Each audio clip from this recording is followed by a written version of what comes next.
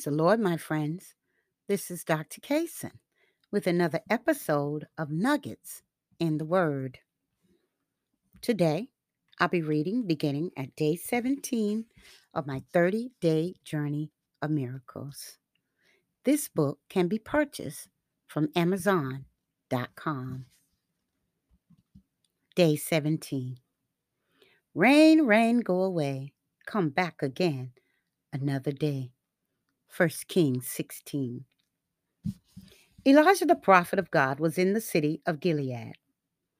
Ahab the king made a grove and built up an altar to Baal right in Samaria. He and his wife Jezebel served Baal and led the Israelites into idolatry. They were so wicked that God, through Elijah, pronounced judgment on them. This was the judgment Elijah pronounced by the word of the Lord. There shall not be dew nor rain these years, but according to my word. In the 18th chapter, verse 1, we find out that the number of those years were 3. It states that the word of the Lord came to Elijah in the 3rd year, saying, Go show thyself unto Ahab, and I will send rain upon the earth. Wow. Can you imagine that? 3 whole years without rain or dew. Their crops died, the cattle died, nothing grew of itself because the ground was too dry. In fact, the famine was so severe in Samaria that the living had to survive off of the dead.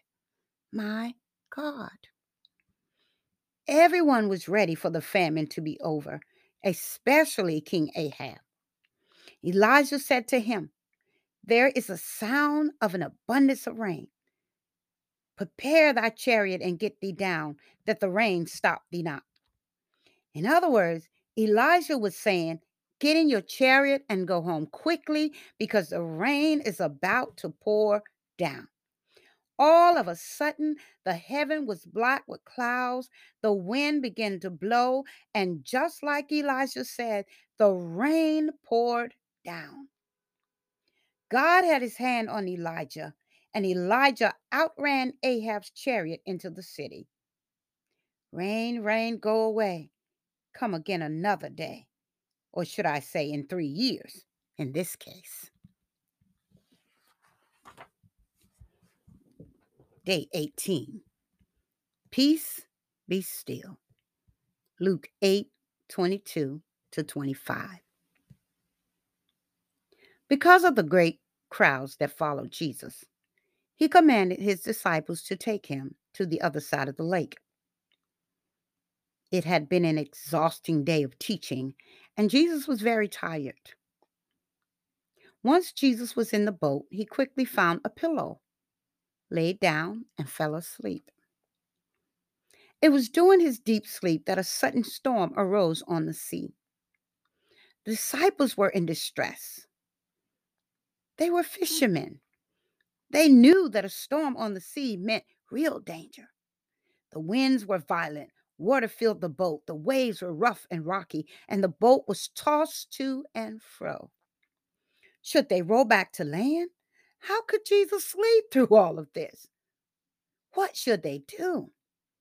Well, they panicked and they cried out, Master, Master, we perish. Jesus arose and rebuked the wind and the waves, saying, Peace, be still. And the storm ceased. Let me ask you, are you going through a storm in your life? Is it a storm that seems to be out of control? Is it a storm that is tossing you back and forth? Well, call on the Master. He is not asleep. He is available. He is waiting to hear your call. The disciples should have known that no ship would sink with Jesus on board. We too must remember to activate our faith. Jesus is able to speak to our storms. Jesus is able to say, Peace, be still. Even though the storm seems to be out of control, peace, be still. Even though you're being rocked like a boat or ship out on the sea, peace, be still. Jesus can calm your storm.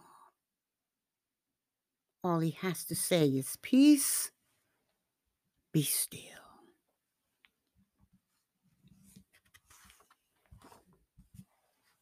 Day 19.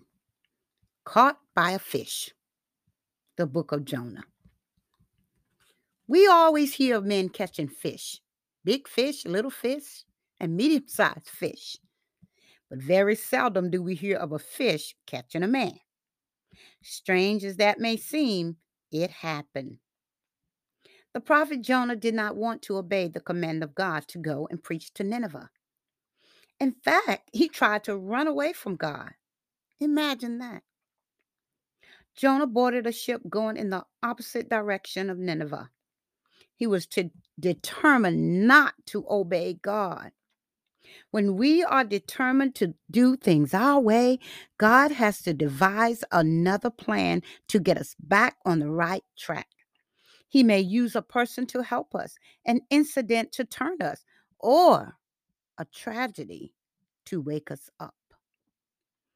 In Jonah's case, God used a fish to catch him after he had been thrown overboard into the water. And Jonah was in the belly of the fish for 3 days and 3 nights. In the belly of the whale, Jonah prayed to God, and God commanded the whale to spit Jonah out on dry land. Jonah was then ready to do the will of God. The miracle of the fish that caught a man shows us how God can use anyone or anything to accomplish his purposes. Walking in God's plan may not always be easy, but we must learn to live by faith and walk in obedience. We must learn to listen to God.